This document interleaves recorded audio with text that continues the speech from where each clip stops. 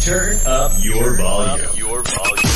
Because you're about to listen to The Sick Podcast. With Tony Marinaro. 55 seconds left in the penalty, a minute and 27 seconds left in regulation time. Boston 4, Montreal 3. Lafleur coming out rather gingerly on the right side. He gives it into Lemaire, back to Lafleur. Oh! The sickest Montreal Canadiens podcast. You're in the ball! Sports entertainment like no other. Rejoint, on lui fait perdre la rondelle, une passe devant. Et c'est le dégagement et ce sera la victoire des Canadiens. Stanley pour les Canadiens, le 23e de l'histoire. You found the dogs! John, you found the dogs! He found the dogs! And all together, they worked a young team to the top. And now, a 24th Stanley Cup banner will hang from the rafters of the famous Forum in Montreal. The Canadiens win the Stanley Cup. Brought to you by Energy Transportation Group. Driven to be different. La Vida TV. Embrace your true nature. And Playground, your premier gaming destination. It's gonna be sick. Marinaro on this Wednesday, February 28th, the Sick Podcast, weeknights between 10 p.m. and around 11 p.m. usually. Sometimes we cut them a little bit short, 40 minutes, 45, 50, 55, all depending on, just how much topics there are to talk about. There's going to be no shortage of topics tonight. Craig Button, TSN hockey analyst and director of scouting with TSN, is going to be my guest. He'll join, he'll log on in about a minute or two. Actually, I already see him there, but not before I talk to you about Energy Transportation Group, a partner and a sponsor of the Sick Podcast. And for that, we thank them very much. We love them. They're leading full-service logistics providers serving all of North America. They are driven to be different. Also, another partner and sponsor is Playground. Discover a world of luxury at Playground. Their new 30,000 square foot expansion has thrilling games, gourmet dining, live entertainment, located just over the Mercier Bridge, only minutes from downtown Montreal. Playground experience the Strip without the trip. And these guys right over here, La Bite de TV, brewed in Quebec. They used to be brewed in Abitibi, by the way. La Bite de TV. They used to be brewed in Abitibi. Now they're brewed in Laval, Quebec.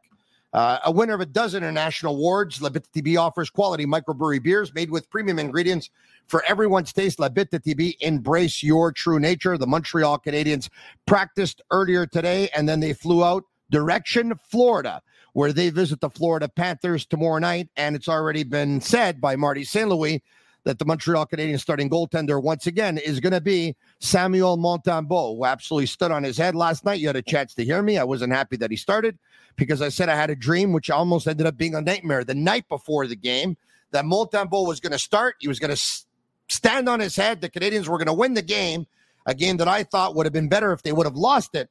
Going into the game, they were 1 point ahead of the Arizona Coyotes, who had a game in hand, and now they're 3 points ahead of the Arizona Coyotes. So, anyway, long story short, I wasn't happy last night. I'm a little bit better today. Still not happy that Montembeault is playing in Florida, but as good as he can be, Florida right now is the best team in the National Hockey League, or arguably the best team in the National Hockey League, and the Montreal Canadiens are going to have to play quite a game, and it's going to take quite a few miracles for them to win that game tomorrow night. But you never know. With all the snowbirds in Florida and a lot of support they might get, it might feel like a home game for them. Maybe not. Let's bring him in. Craig Button, how are you? I am really good. And, it's amazing, when I say this with all due respect. We talk about all the Stanley Cups and the tradition of excellence that the Montreal Canadiens have had. But where they're at in their cycle right now, you're disappointed with a win. And I get it. And can you imagine saying that, in the 80s, the 70s, or the early 90s, I can't believe they won last night, But that's where the Canadiens find themselves. And, when you're looking at the lottery and you're looking at trying to give yourselves the best chance to pick as high as possible, that's the disappointment in a victory. You're right, because once upon a time, the Canadiens had a season where they only lost 8. Remember that one, right? But it's funny because, Craig, I fully supported this rebuild. I've been on the whole rebuild bandwagon since 2009 when the Canadiens had, it was their centennial year, and they had about 10 unrestricted free agents. And they didn't have a very good team. It was just good enough to sneak into the playoffs or squeak into the playoffs. And And they ended up getting, they didn't trade anybody because they wanted to give a little bit of hope to the fan base for such an important year in their history. And they got swept by the Boston Bruins in the first round. And then after that, a good 10 players walked without getting nothing in return. And that's obviously, that's very, very poor asset management. And it's very, very poor decision making. Unfortunately, though, having said all of that, what we're hearing is it probably wasn't in the hands of the general manager at that point. It was more with on the ownership group and the president of the team at that time, that's the direction they wanted to take. So I'm all for the rebuild. But, you know, and I understand that the lottery, anyone could win it. Like Chicago wasn't the worst team in the league last year, but yet they ended up with the number 1 pick. So they were able to move up a couple of spots. But I feel that if you can put yourself in a position to put the probabilities on your side, and of course, in the end, you still have to do your share. You still have to go out and draft the right player for your organization. I think it's better to have your destiny in your hands instead of taking what's left of maybe you something and not having your guy. And we've been through this. Maxime Lapierre joined me last night. Players don't tank, coaches don't tank. It's in their mentality to win every game. We get that. General managers, VPs of hockey ops, they probably have a different idea. They're the one building the team. So I'm going to ask you this. I was saying yesterday that I was hoping that Kent Hughes was going to go down, have a talk with Marty and say, Marty, we've gone with this 3-goalie system. Let's go with Caden Primo to play this game versus Arizona. We know that Marty had a 5-game losing streak. The Canadiens had a 5-game losing streak going into the game, and obviously he wants to win all the time. Is that a conversation that can take place, and how difficult is it? Put on your former GM's hat for me here. How difficult would that conversation be? Like, I really believe Kent Hughes is not going to say this publicly or on the record right now at the end of February, but considering where the Canadiens are in the standings, I would imagine that if they lose more than they win between now and the end of the year, he's not going to shed too many tears and he's not going to lose too much sleep. So can this conversation be had? And if so, what's the approach? Yeah, the conversations between GM and coach are ongoing. They're every day. And you're always trying to, hey, what are you thinking? You know, you're Kent's asking Marty, what are you thinking? Whatever.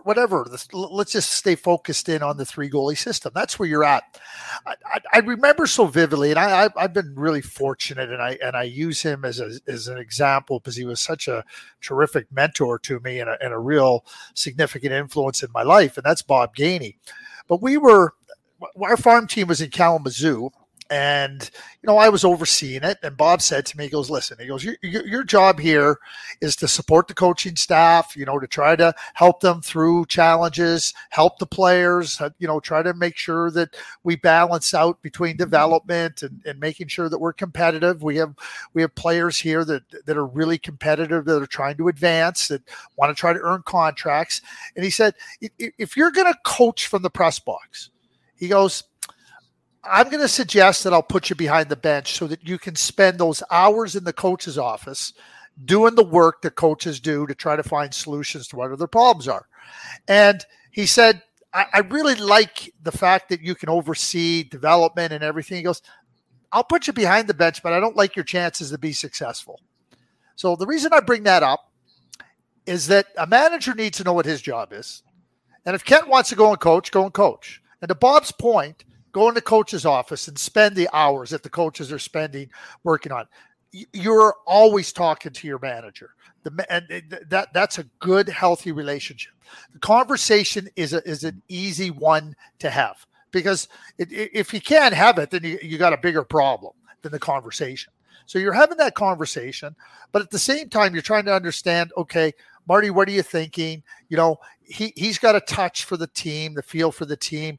Kent's looking long term, and you're trying to mesh those things together. But if Kent wants to start going down and telling the coach who he should be playing, you got a big problem. You got a big problem. Now, you can say, hey, listen, what are you thinking here? Would it make, does it make sense for us to play Primo tonight? And Marty will have his reasons. And you have to respect the coach's reasons. You don't always have to agree with them, But if you're not going to respect the coach's reasons and you're not going to allow him to make those decisions, I'm not saying just what do you think and then, okay, go ahead. That conversation is back and forth. Then you got the wrong coach. I hear you. Tony, I'll tell you this all the time. I'll give you a story, and it goes back to Scotty Bowman and Sam Pollock. And in the days back, you had to make an appointment to come up and see Sam Pollock. So Scotty had made an appointment to come up to see Sam. He came up and he started talking about this player and that player and that player and this player and this player. We need this, we need this, we need that. Sam was working at his desk, listened to Scotty. Scotty finished, and he said, "Is that all you have, Scotty?" He said, "Yeah." He goes, "You coach the team, I'll manage." Any questions?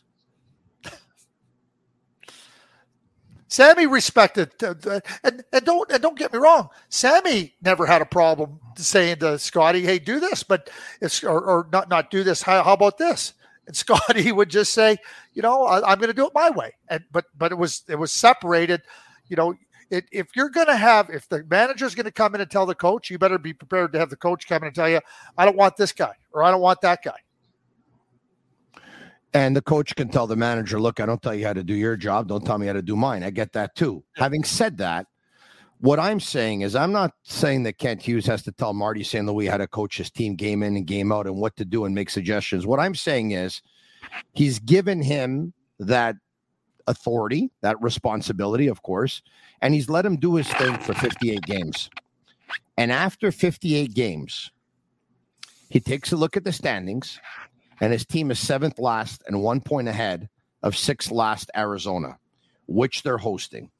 And if they lose that game, well, then Arizona's got more points than Montreal, and then Montreal maybe doesn't end up catching up because Arizona's got a game in hand. Who knows? But it's kind of like a 4-point game towards getting the better probability of a better spot in the lottery.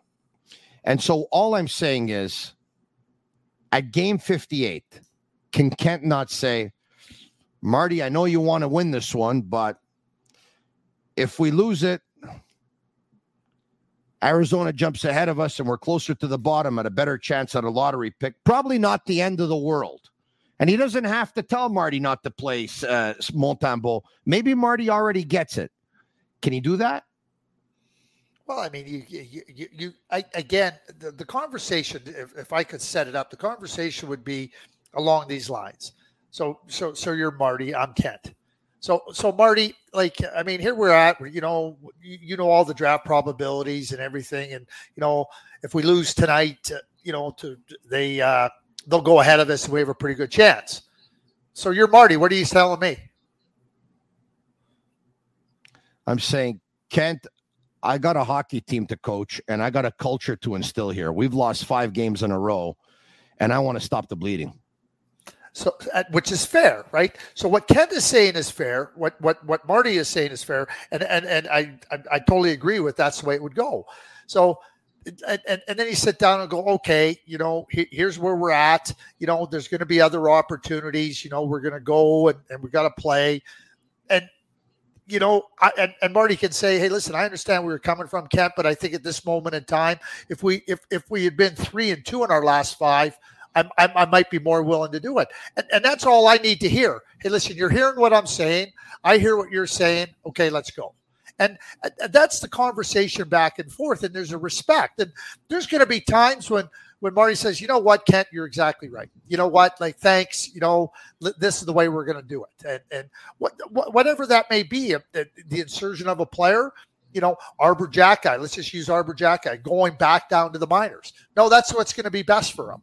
Right. And there's lots of considerations that go into this contract, like bonuses. And I'm talking big picture. I'm not talking specifically to the Canadiens. Those conversations are going on all the time. But I think a healthy back and forth, a respect for one another. But I think the key takeaway in that thing is that if somebody that you trust in a job makes a decision that maybe you wouldn't have made, you have to trust them to be allowed to make it. Craig, I think you know by now that I'm pretty high on Joshua Roy. I know by now that you're pretty high on Joshua Roy. You talk about his play in the Quebec Major Junior Hockey League often. You talk about the points that he put up. You talk about the fact that he wasn't trusted regarding his skating or his defensive play, but he goes to Team Canada at the World Juniors and plays with Connor Bedard and plays a 200-foot game, and then the coach trusts him to put him on the penalty kill. It ends up being a pretty important member of that club, of that team that won gold. So on that note, he's doing pretty well here with the big team. Let's hear from Marty St. Louis and Arbor Jackeye earlier today about Joshua Roy. Je pense que c'est son intelligence sur la glace. C'est rare qu'il n'est pas à bonne place, offensivement et défensivement. Ça lui donne une opportunité offensivement d'avoir des bonnes touches parce qu'il comprend. Il comprend la game, il comprend comment on veut jouer.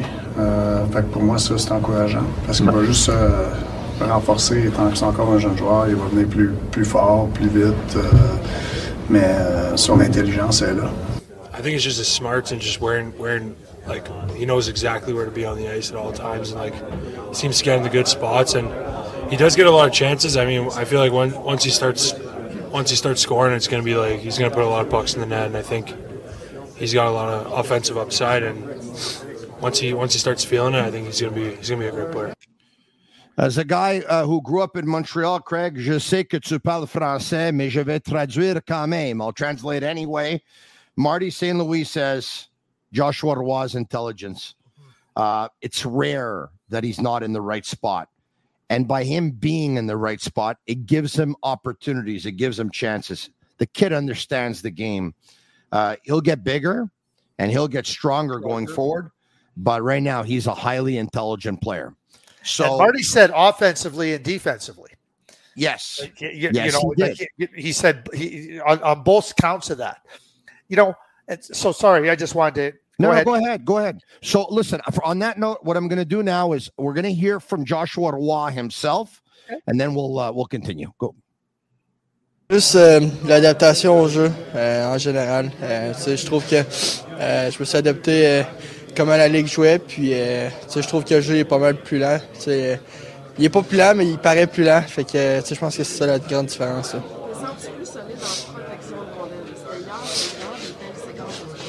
Ouais, mais je pense que les gars sont plus physiques. Fait qu'au début, c'était une petite adaptation aussi. Puis je pense que je commence à m'y habituer. À force de pratiquer avec des gars comme ça, de jouer contre des gars, tu veux pas, tu t'habitues. Fait que je pense que là-dessus, j'ai pris un step. Là.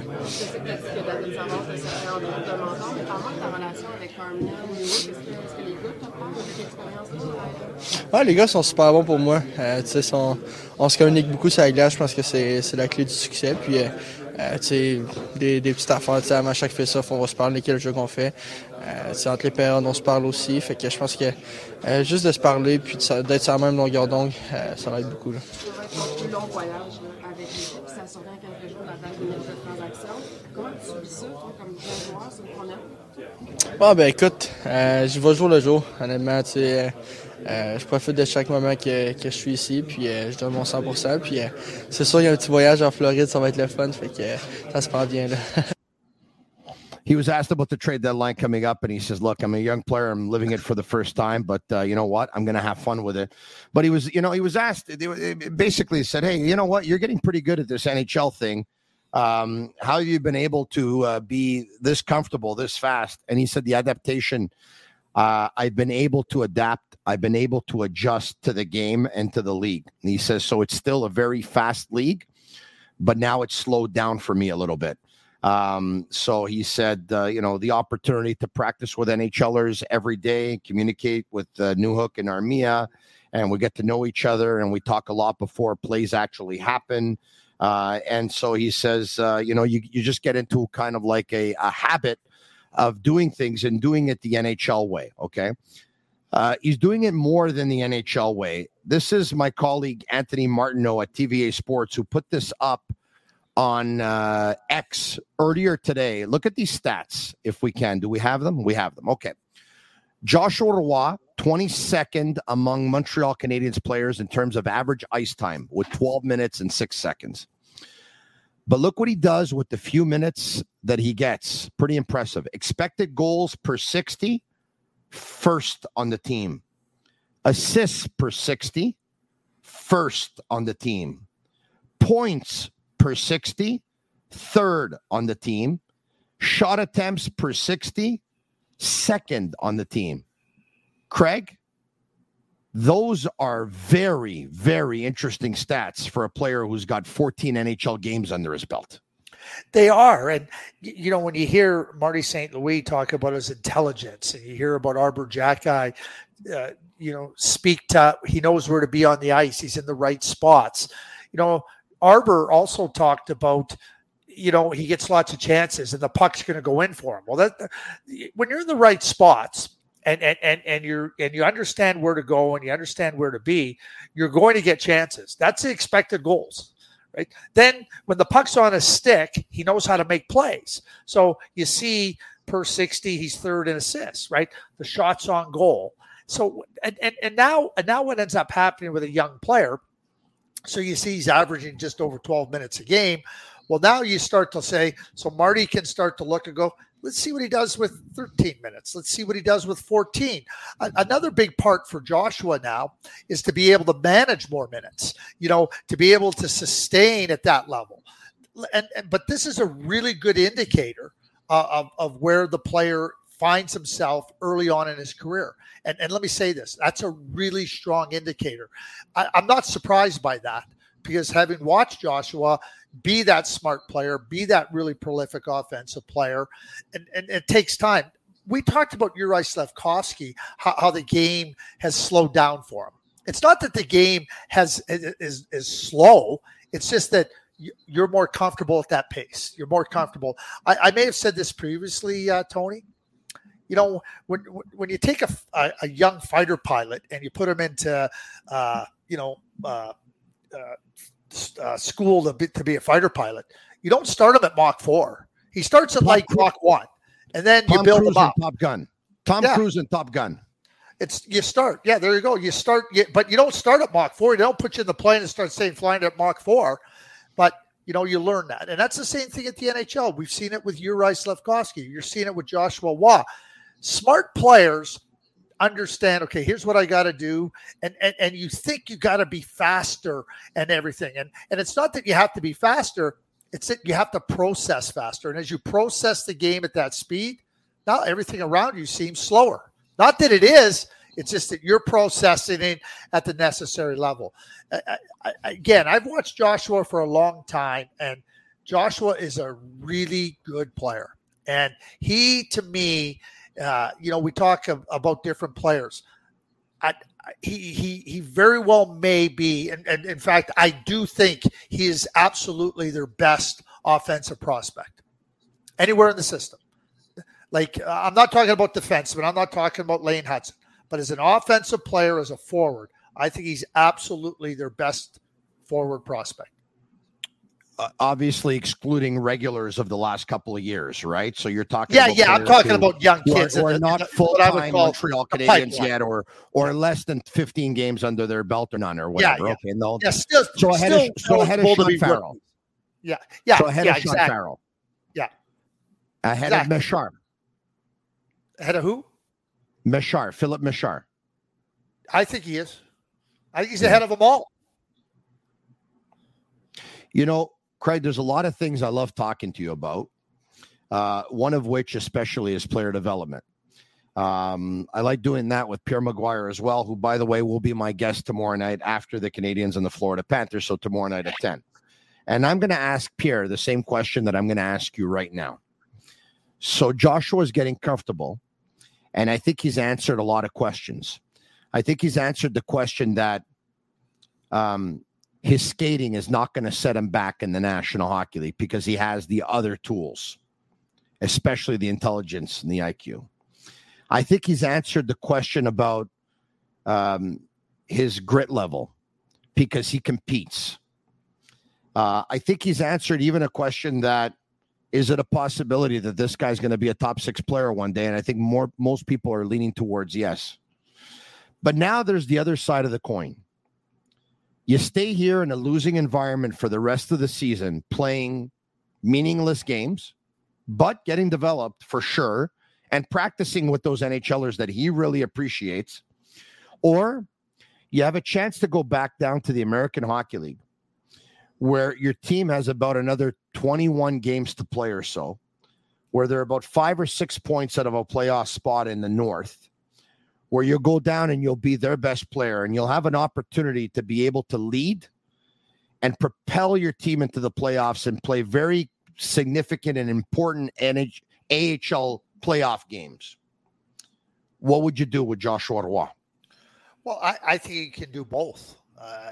He can stay up and play, and there's so many benefits that you're seeing from him being in the NHL. He talked about practicing every day with NHL players. The water's not gushing over his head. He's not treading water. He's taking steps forward. So the Montreal Canadiens know that they have a good situation in Laval, and now at the end of the season, or if it's a week before the regular season ends or whatever it is, you can send them back to Laval. I'll share. When I was in Calgary, we had 2 players that were up with us down the stretch, and we weren't going to make the playoffs. Chris Clark and Stevie Bejan. And so we wanted them to be able to be in the NHL, to understand what we had, and then we were going to send them down at the end of the year. We also had Benny Gratton, and that's a whole separate story. Maybe one day we'll get into that story. But what we did was at the end of the year, we sat down with them and we said, now you're going down to St. John. And, they went down to St. John. The season was over and they dug in. We won the championship in the American Hockey League. We won it with the St. John Flames. Steve Bejan was the most valuable player in the playoffs. Chris Clark was an instrumental member of that team. So that's why when I say both can happen, you can do both. And you manage it. Like if you start to get down the stretch and whatever it is, it's 5 games left or 3 games left the last week of the season, you can just sit down and say, okay, we're going to send you down now. It's a better time. But as long as you sit down and you say, hey, listen, these are things that are benefiting the player by being in the NHL, that are going to help him in the summertime understand what the NHL is about with his training, and he comes back into training camp the next year. Stevie Bejan and Chris Clark never went to the minors again. I hear you. He's a young player. He's obviously going to do what he's asked to do. But should a staff give a player like that, who's a young player, an importance in terms of actually asking him what he thinks would be beneficial for him? Or do you take control and say, listen, Joshua, this is our plan for you. We'd like to keep you here for most of the time, but at the same time, Laval's going to need a push, and we think you can go down there and be the leader. So do you basically tell him that that's what he's going to do? Or do you have a conversation with him and say, listen, this is what you're thinking. What do you think?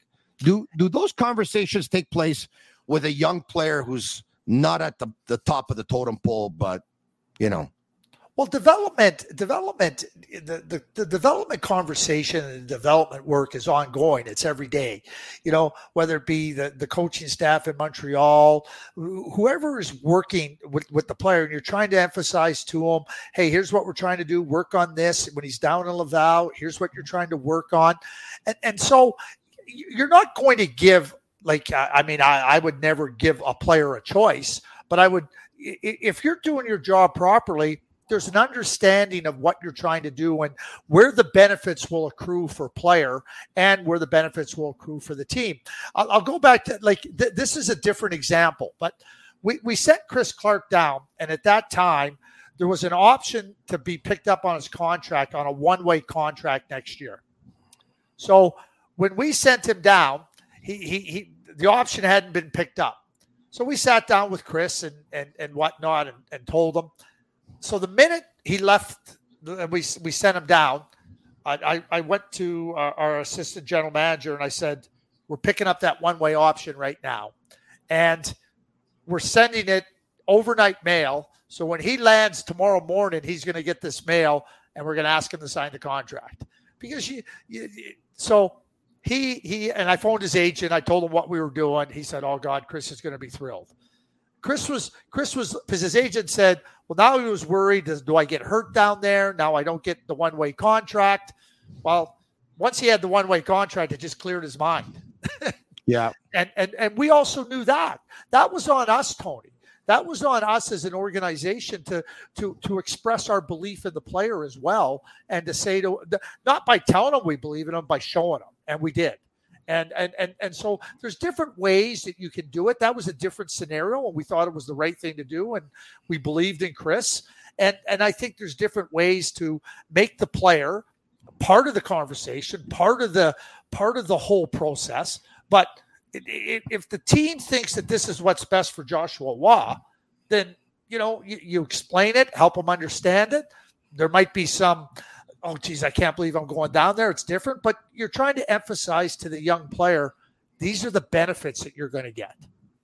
Speaking of contracts, why are less and less teams giving bridges nowadays? I mean, we know one obvious answer is you want to try and keep your best players as long as you can, obviously.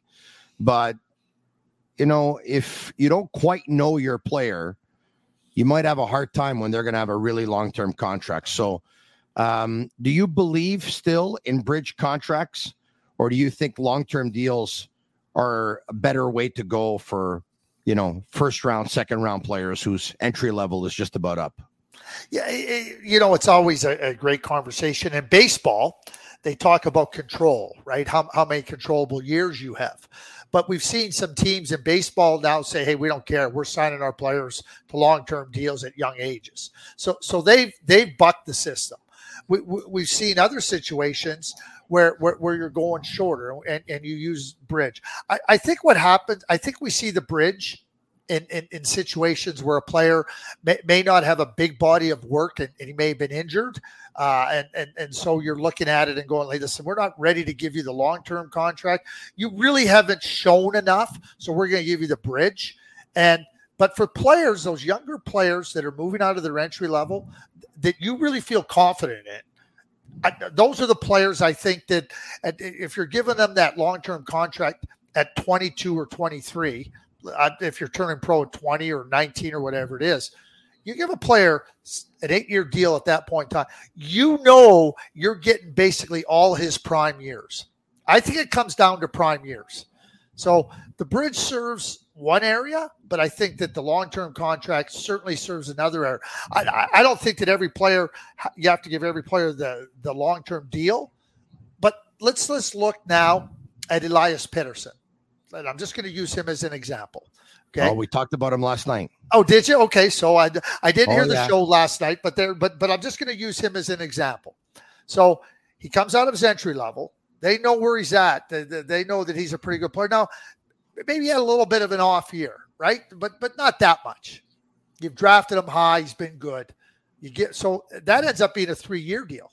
So now 1 year out of unrestricted free agency, you're now, if you're the Vancouver Canucks, you're offering them an 8-year deal.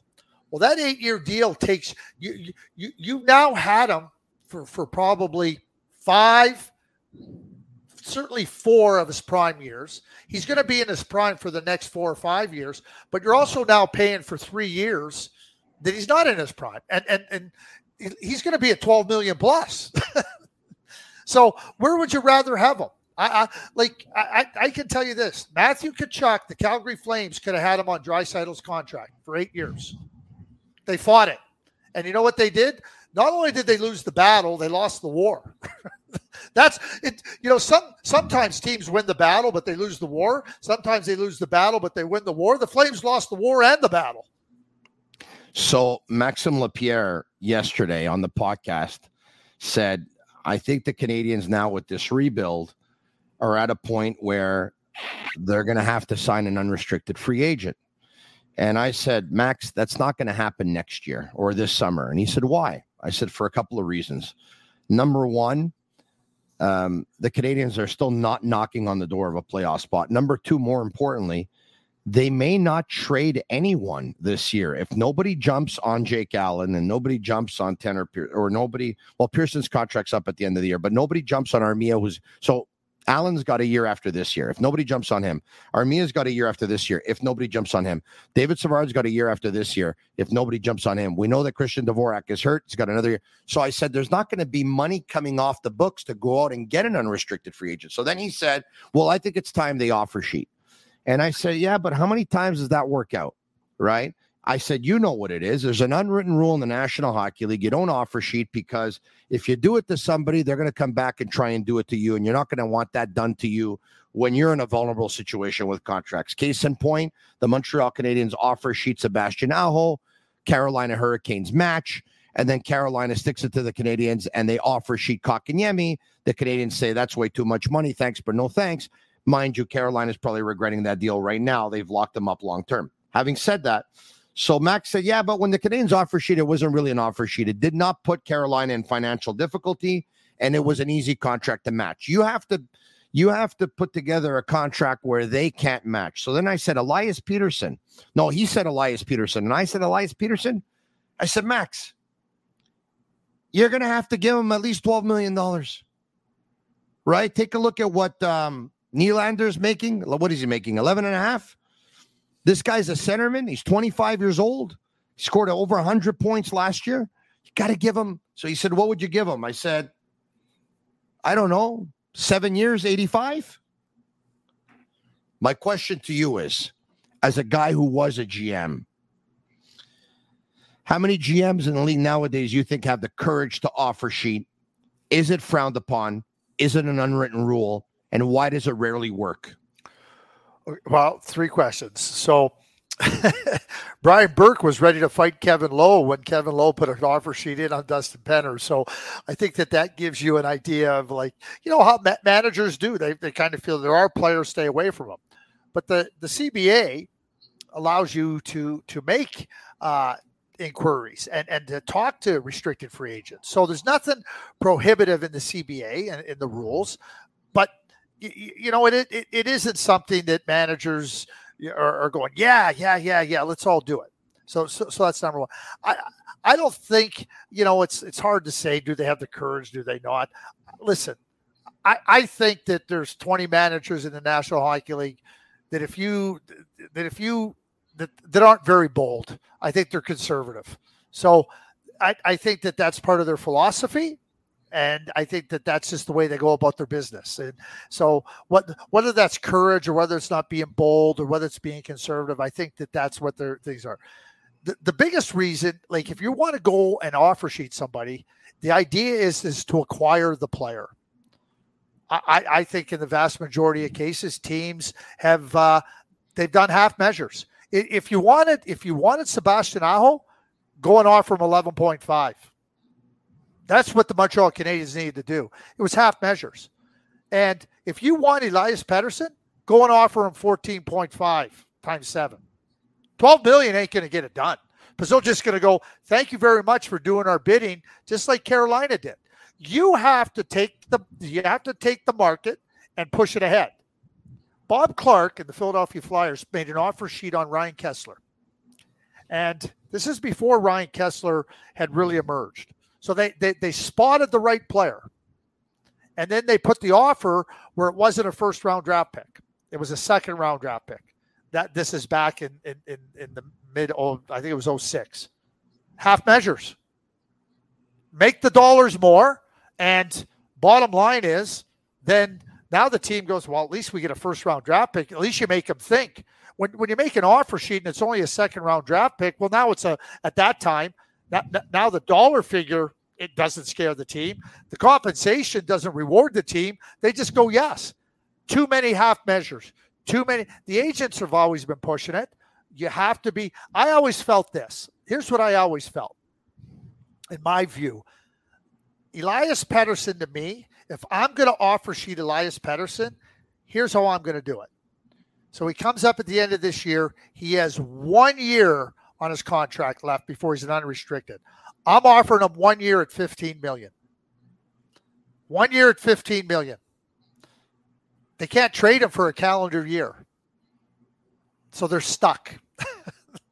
And on January 1st, if they don't match, then I sign up to the long-term deal.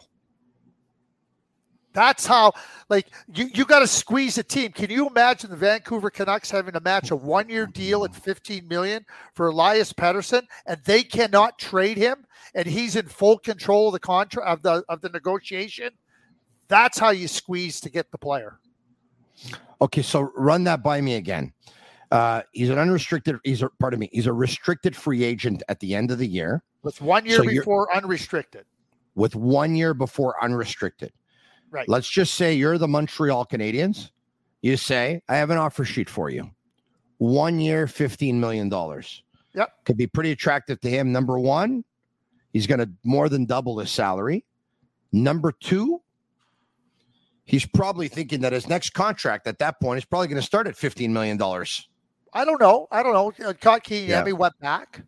Yes, now you're right about that. Right. So it all depends how you want to do it. There's risk for the team, like giving up 4 first-round draft picks and only having them for 1 year. But you're having the conversation, is this the place you'd like to be long-term? Okay, here's how we're going to do it. And now Vancouver, keep in mind, Vancouver now is stuck. They can't trade the player for a calendar year. Can you imagine Elias Pettersson? And they're sitting there going, oh, boy, we're stuck. Yeah, but how many teams do you know that have enough cap flexibility to offer a player $15 million? Well, you're right. So there's another part of it, right? You have to have cap flexibility. Like there's no averaging in that. That's $15 million of real money. So to me, you got to start setting up unrestricted free agents. You got to start, if you want to make offer sheets, you got to start setting that up or unrestricted. You got to start clearing off cap space a year or two before, not look and go, oh, this guy's available, let's do it now. You got to be looking ahead, and you got to be looking at the marketplace. Can the Canadiens do this? Pick up the phone, call the Vancouver Canucks and say, listen, we're thinking of offer sheeting Elias Pettersson $15 million 1 year. We don't have to go down that road. If you want, work out a trade with us, and we won't have to. But then again, the Vancouver Canucks could say, well, there's nothing you can offer me. It's going to be better than 4 first-round draft picks, right? Well, maybe not. I mean, 4 first-round draft picks, keep in mind, if you offer sheet them in July or after the draft, those first-round draft picks happen in 25, 26, 27, 28. The Vancouver Canucks are a good team. Those players aren't coming in and helping you, right? You might be betting on a high pick and whatnot, but they're not coming in and help you. From a Vancouver point of view, and I always felt this as a manager and in management, every manager goes, we'll match. I would have never said that. I would have just said, go and do what you got to do. I might not match. I got it. Do you think that adding an Elias Pettersson will take the Montreal Canadiens from the final third in the league and bring them up into the top third of the league? So going from a 25th place team overall to a 9 or 10? Well, the first thing that would happen is Elias Pettersson would immediately become Montreal's best player. So, and he's a superstar. So you add a player that now makes you, I mean, we've had this discussion here about Nick Suzuki's the number 1 center. Well, now you don't have to worry because Elias Pettersson becomes your top dog. And we've talked about the way the team is at, and this is the challenge, maybe not the challenge, but this is the exercise for management, is to look at their team and say, okay, when is the right time to do something? When is the right time to be bold? When is the right time to, give up a little bit of our youth, because our younger players are progressing.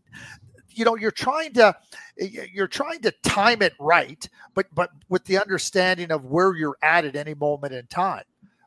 I don't know if they could go to the top third, but I would suggest that they would definitely improve their lot significantly by having Elias Pettersson and Nick Suzuki 1, 2 in their center ice slots.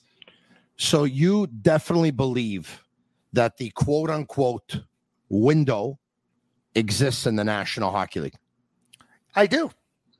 I mean, it doesn't exist for the San Jose Sharks because the San Jose Sharks, where they're at with their young players, there hasn't been enough progression. There hasn't been enough development time to do it. So if the San Jose Sharks went and do it, I would say it'd be an exercise in futility. I might say the same thing about the Anaheim Ducks right now. But at the same time, where you're at any moment in time, what happens if the Philadelphia Flyers went and did it? Like, are the Philadelphia Flyers markedly different than the Montreal Canadiens? And I'm talking like where Montreal's at now. Is that markedly different than where Philadelphia was at last year? No, I don't think so. And now they've made improvements. In the standings, maybe, but not if you consider all the injuries the Canadiens have had this season, especially to important players like Doc. But the players that like Forster took a step forward, right? Like, they had players that took that have been developed. So I'm talking about the timing of the situation with your young players. So I think you definitely improve. But San Jose, like I said, and I'm not trying to pick that, like it's an exercise in futility if you're going down that route. Yeah, when Marc Bergevin was general manager of the Montreal Canadiens, he was asked about the window on more than one occasion because they had Carey Price and they had PK Subban and what point, and they had Max Pacioretty, and then Subban, of course, was traded, and they had Weber, and they had other players, and they had Plekanec, and he was asked about the window, and every time I think he said he didn't believe in that. I don't believe in that. His way of thinking was players come and go all the time. You'll have good players, not so good, some better, some worse, and then they'll go, and then others will come in. And he didn't really believe in the window. Well, listen, you know what? I can look out my window in January, and I can see that it's a little bit cold out there, and I'm not going to go outside. And I can look out my window in June, and I go, boy, what a beautiful day. It's 25 degrees and sunny. I think I'm going to go and sit on my deck. Like, windows exist, and if you don't want to look at the window and see the reality of where you're at, then guess what? Then you can have rose-colored glasses or no glasses on, but you tell me you don't believe in the window. The San Jose Sharks have a window. The San Jose Sharks don't have a window. Do the Edmonton Oilers have a window? Yeah, they have a window, but they didn't have a window in 2015 when they drafted Connor McDavid, and that was after drafting Taylor Hall, Ryan Nugent-Hopkins, Nail Yakupov. They didn't have a window. Absolutely, there's a window that exists. Yeah. So I don't know if the Canadiens, how they can pull this off. They definitely can in a couple of years from now, once again, with all those contracts that we discussed, that they'll come off the books. I mean, Dvorak will be gone, and Allen will be gone, and Savard will be gone, and Armia will be gone, and Tanner Pearson will be gone, and there will be others. But they are going to have to extend Slavkovsky and Gulli in a year. So if you're the general manager, I'm going to ask you right now, if you're the general manager of the Montreal Canadiens, would you offer sheet Elias Pettersson? If you could maneuver and try to find a way to pull it off here, would you offer sheet him? This year? Well, this year he's up, right? Yeah. So no. You wouldn't. I don't. I think, like I said, I think it's to get him. You're going to have to pay him more than Matthews. Matthews is the highest paid player in the league. I think that's the only way you're getting him. Okay. If you offer him 12.5 times 7, Vancouver goes, thank you very much. We'll just put our signature on this. Yeah. Should it's a and I don't think Montreal is good enough right now to take advantage of his abilities. This will be year 3 of the rebuild. Of course, a couple of years ago, they finished dead last in the league. Last year, they finished 5th last. This year, there's an opportunity to finish anywhere between 4th last to 8th last. Is there an amount of years on a rebuild? Because if there's some teams, obviously, that didn't do it right, Buffalo and Arizona, being 2 prime examples, it seems like they've been in the rebuild for like a decade. Is this off season, next season, when's the window for the Canadiens to say, okay, now we have to really turn the corner and amp it up? Now winning has to be important. Very important. Yeah, I think if I use my analogy of spring, summer, fall, and winter, I think Montreal's coming out of their winter, and the spring is going to offer different opportunities to support your team.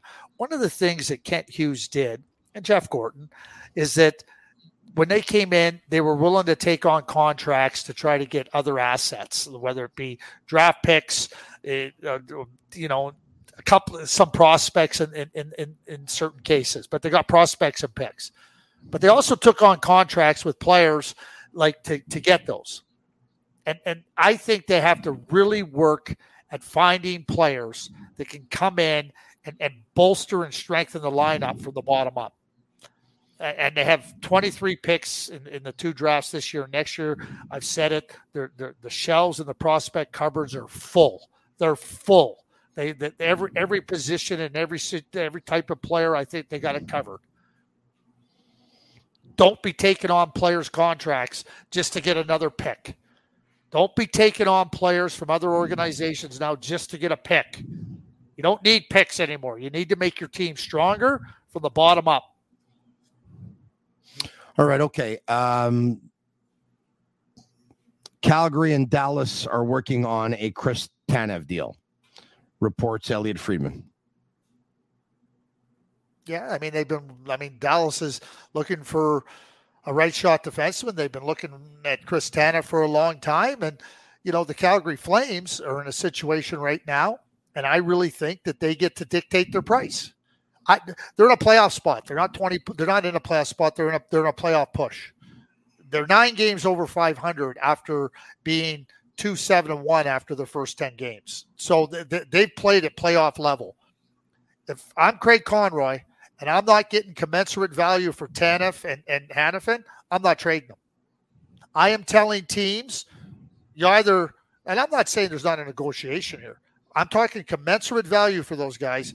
I'm not taking a 3rd-round pick for Chris Tanev. I'm keeping him. Because that 3rd-round pick might help you in 2029. Might. And Chris Tanev can be a real significant factor down the stretch for my team right now. So unless you're serious about acquiring him, and the problem that I say, if you just go and get something, what happens the next time you have in this situation? You know what? The team, we're just going to wait because you're just going to take something. There's a lot more than just a 3rd-round draft pick or something when you're talking about young players in a team. 16 teams make the playoffs. If I got a chance to make the playoffs, and I'm not talking about going out and being reckless. I'm talking about commensurate value for Hanifin and Tanev, or I'm keeping them. And I'm telling every team that. All right. At the time of this podcast right now, it is pre-recorded just a couple of hours before the regular slot, as per an exception because of work purposes. So if this deal happens to get done and we don't mention it, now you know why. All right, okay. What's the goal now in ending the Canadiens between now and the end of the season, another 23, 24 games, whatever it is? The objective is, I guess, the same objective it's been all season, just trying to have everyone grow and get better individually? I would say that's the goal every day, and you want to get better as a team, and you want to get better individually every day. I think for Kent Hughes, I think on the ice, it's about being competitive, and it's about, when Marty St. Louis came into the team, it was about keeping the spirits high, and that becomes harder, as you get into 5-game losing streaks. You start to realize, wait a sec, what are we playing for? But what you're playing for is an opportunity to come into next year with an enhanced confidence, with a greater confidence that you can do some things. Whatever the trade deadline offers, will be evident once prior to or right up to it. But for Kent Hughes and the management, seeds now have to be planted. A lot of things that you want to do start now. Not start now, have started. And they're not going to come to fruition at the trade deadline, but they're going to come to fruition after. As many seeds as he can plant, the harvest could be bountiful come draft time. Because to me, that's when teams, they're disappointed. They haven't gone deep in the playoffs, haven't made the playoffs. A lot more teams, cap space opens up. A lot more teams are willing to make moves. So for Marty, it's about keeping the spirits of the team up, trying to keep them competitive, which goes back to our first conversation. like where you're at in the standings, you know what? Like, I know you want to play Caden Primo. I'm not prepared to do that right now. Okay. And then Kent's got to go do what he's got to do. And I call it planting seeds. Pierre LeBrun trade call pending, but Chris Tanev is being traded to the Dallas Stars. All right. So on that note, this is how we're going to end it. Craig, once again, thanks so much for your contributions. Very, very much appreciated. Canadiens are in Florida tomorrow night as they take on the Panthers, and I'll be back same time, same place, this time with Pierre Maguire. Have a great night, Craig. Appreciate it, my man. Thank you, Tony. You're very welcome. Special thanks to our partners and our sponsors. Energy Transportation Group is one. La Bitte TB is another. And so is Playground. Thank you so much. Thanks to all my sick community and my sick army for watching tonight. Very much appreciated. And for Niello, Sammy, and Juliana, Master Control, they're Cavallaro. And once again, I'm Marinaro. And that's a wrap. Hope you don't miss us too much until next time. Follow the Sick Podcast with Tony Marinaro on YouTube, Instagram, Facebook, Google Play, and Apple Podcasts. The Sick Podcast is brought to you by Energy Transportation Group, driven to be different. La Vida TB, embrace your true nature. And Playground, your premier gaming destination.